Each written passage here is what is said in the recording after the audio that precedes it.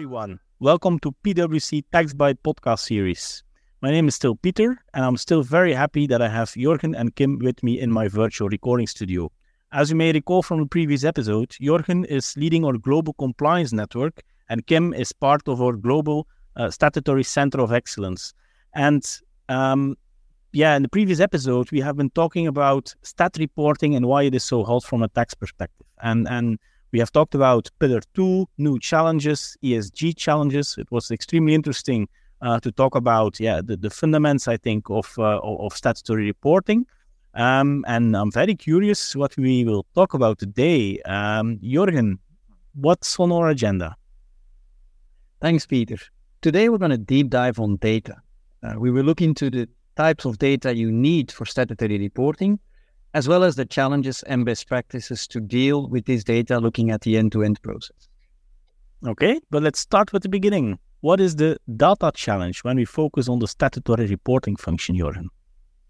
What we see is that the stat and the tax function as a downstream user still spends too much time on identifying data points, collecting that data, and then transforming that data in order to be able to use it. And finally, reconciling that data with all other information which is available to make sure that it's actually correct and that you can feel comfortable with that data for the downstream use cases. So what are the data points typically required? Well, we typically group this data in three buckets. We've got the ERP data, trial balance data, transactional data, subledgers. We've got non-ERP data, but which is still structured from other platforms. And then we've got semi-structured data, which can be fully spread around the organization. Just think of headcount information, contracts, POs, identity of the directors, and what have you. The ERP data and the other structured data, we typically collect using either extraction, ideally, or using reporting tools and functionalities. Mostly these are embedded in the ERP. The semi-structured data, that is collected via what we call an SDG process, supplemental data gathering. Sometimes also referred to as PBC, for instance, which stands for prepared by clients. As we covered in our previous episode, there are different sub-processes within the statutory reporting function. The first sub-process is getting your stat trial balance data ready, including the identification of the differences between your group GAAP and the local GAAP or GAAP to stat difference. And ideally, this is all coming directly from your ERP system or from the dedicated GAAP to stat platform we also discussed last time. The second sub-process, that's all about the preparation of the actual statutory financial statements. So you start from the stat trial balances, you add all other non-ERP data, semi-structured data points that are needed to complete the notes to the financial statements. And of course, those would be different from country to country. Okay, yeah, thanks, Jorgen. Let's take a bit deeper in that first step now, these GAAP to stat differences. This is coming back in all the discussions that we have on Pillar 2 and data gathering. So I think it's interesting to look a bit more into that. Kim, maybe can you explain us a bit what companies can do to facilitate these differences in the best way? Sure. Maybe let's identify the different types of these GAAP to stat differences first. We also briefly touched upon it in our previous session. And also here we typically distinguish three groups, at least in theory. So first of all, the policy differences or the GAAP technical differences. These are differences that most of the people think about when you say GAAP to stat differences. Typical examples are fixed assets differences in view of capitalization and depreciation, but also revenue recognition, pension accruals. These are rules-driven. Some of these can be automated, but in practice, this group certainly is not the majority of the differences. Second group is the cutoff and the materiality differences, caused because of the fact that there's different calendars for closing of the stat versus the group reporting, and because of lower materiality thresholds from a stat perspective. Third bucket, the granularity differences, because of the fact that for stat purposes, you need to show the data on a more granular level. For example, one US GAAP payroll account may be split up into 2, 3, or even more local payroll accounts. Now, in practice, we usually see a fourth type of bucket, which we refer to as gap fixing. So it's not an actual qualified difference between gaps, but really errors that are being processed in group GAAP during the year and which you only stumble upon after year-end in view of the preparation of your financial statements or tax deliverables. So that's the types of differences. Now, how to accommodate for these in the best way? Of course, that will depend on the type of difference. Let's maybe start with the last bucket that we saw, the gap fixing, because you definitely want to avoid those. And in order to do this, we come back to the preferred operating model that we talked about during the last session, which is really maintaining dual GAAP accounting ledgers in the business ERP throughout the year. So be it on a monthly basis, quarterly basis, through the use of secondary ledgers or non-leading ledgers.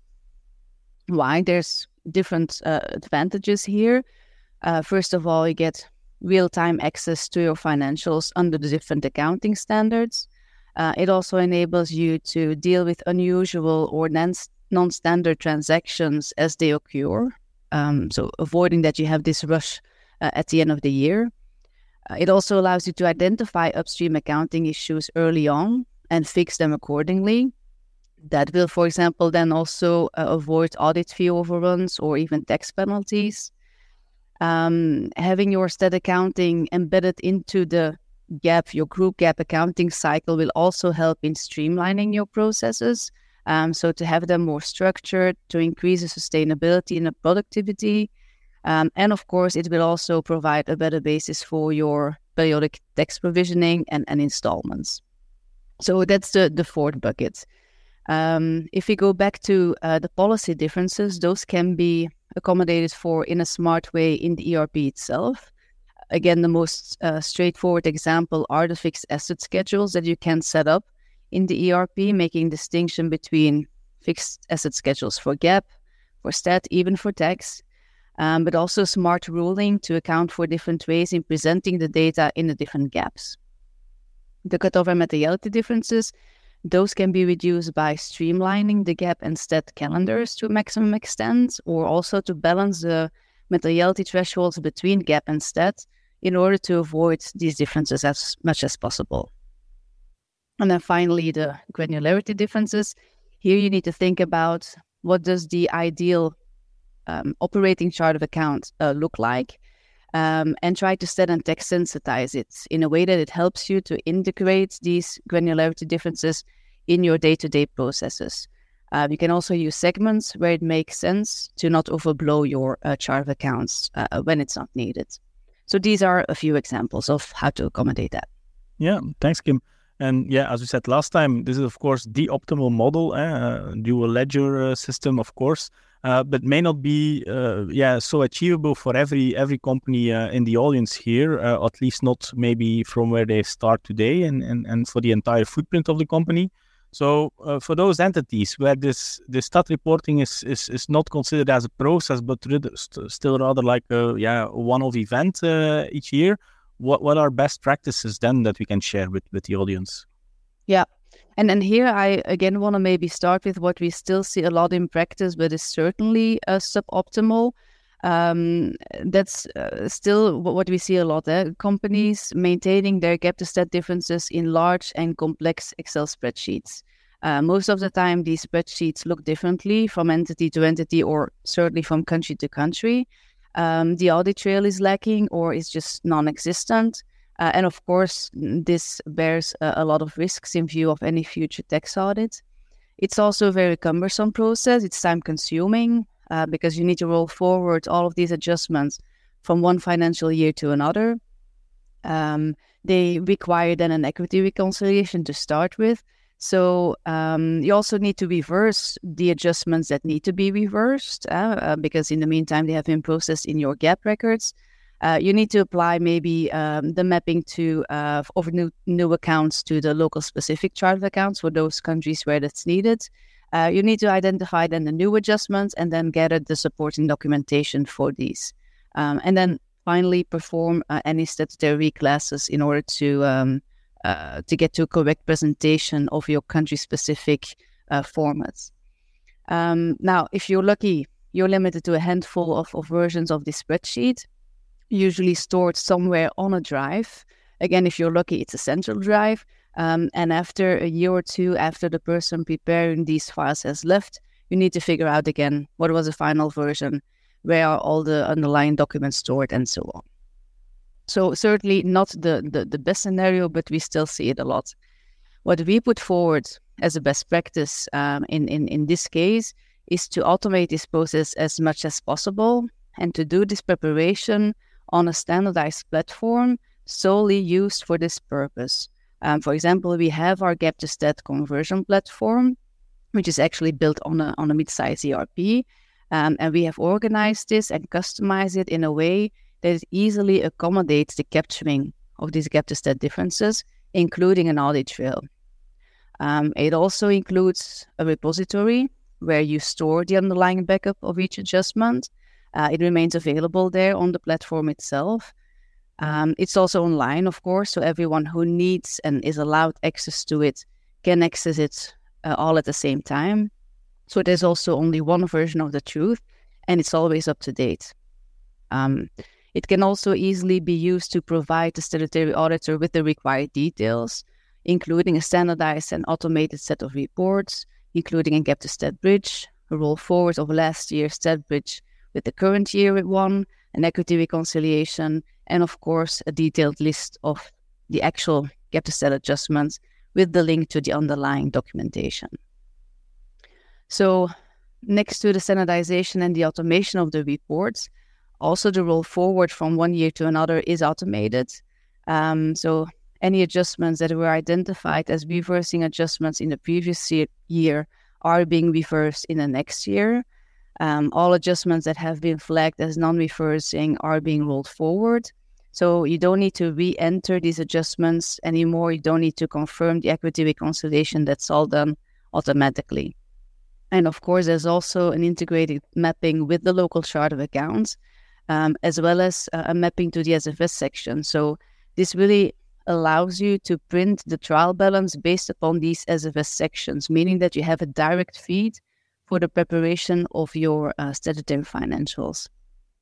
So in short, a very streamlined, standardized process to accommodate for these gap to stat differences and to really get you in a comfortable position to start the actual preparation of the financial statements accordingly. Okay, yeah, thanks, Kim. So indeed, good to hear that also in case where the ideal scenario is not yet feasible, there are many things the audience can do to make sure that they work in a streamlined way. That will help also, I think, later on when, for Pillar 2 purposes, you need to prove the origin and the sources of your data to the tax authorities.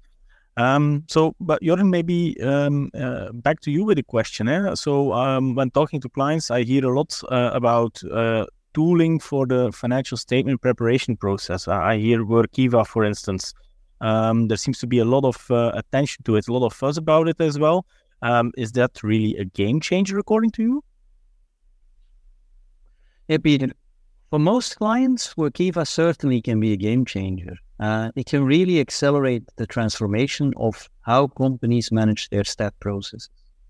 One of the key benefits is that it can support both an in-source delivery model, an outsourced delivery model, and even a hybrid model, all on one and the same technology. So I'm certainly really excited, but let me provide some background. So Workiva is a global software as a service or SaaS company, and it provides a cloud-based connected reporting platform that enables what they call the use of connected data and the automation of reporting across finance, accounting, risk, and compliance.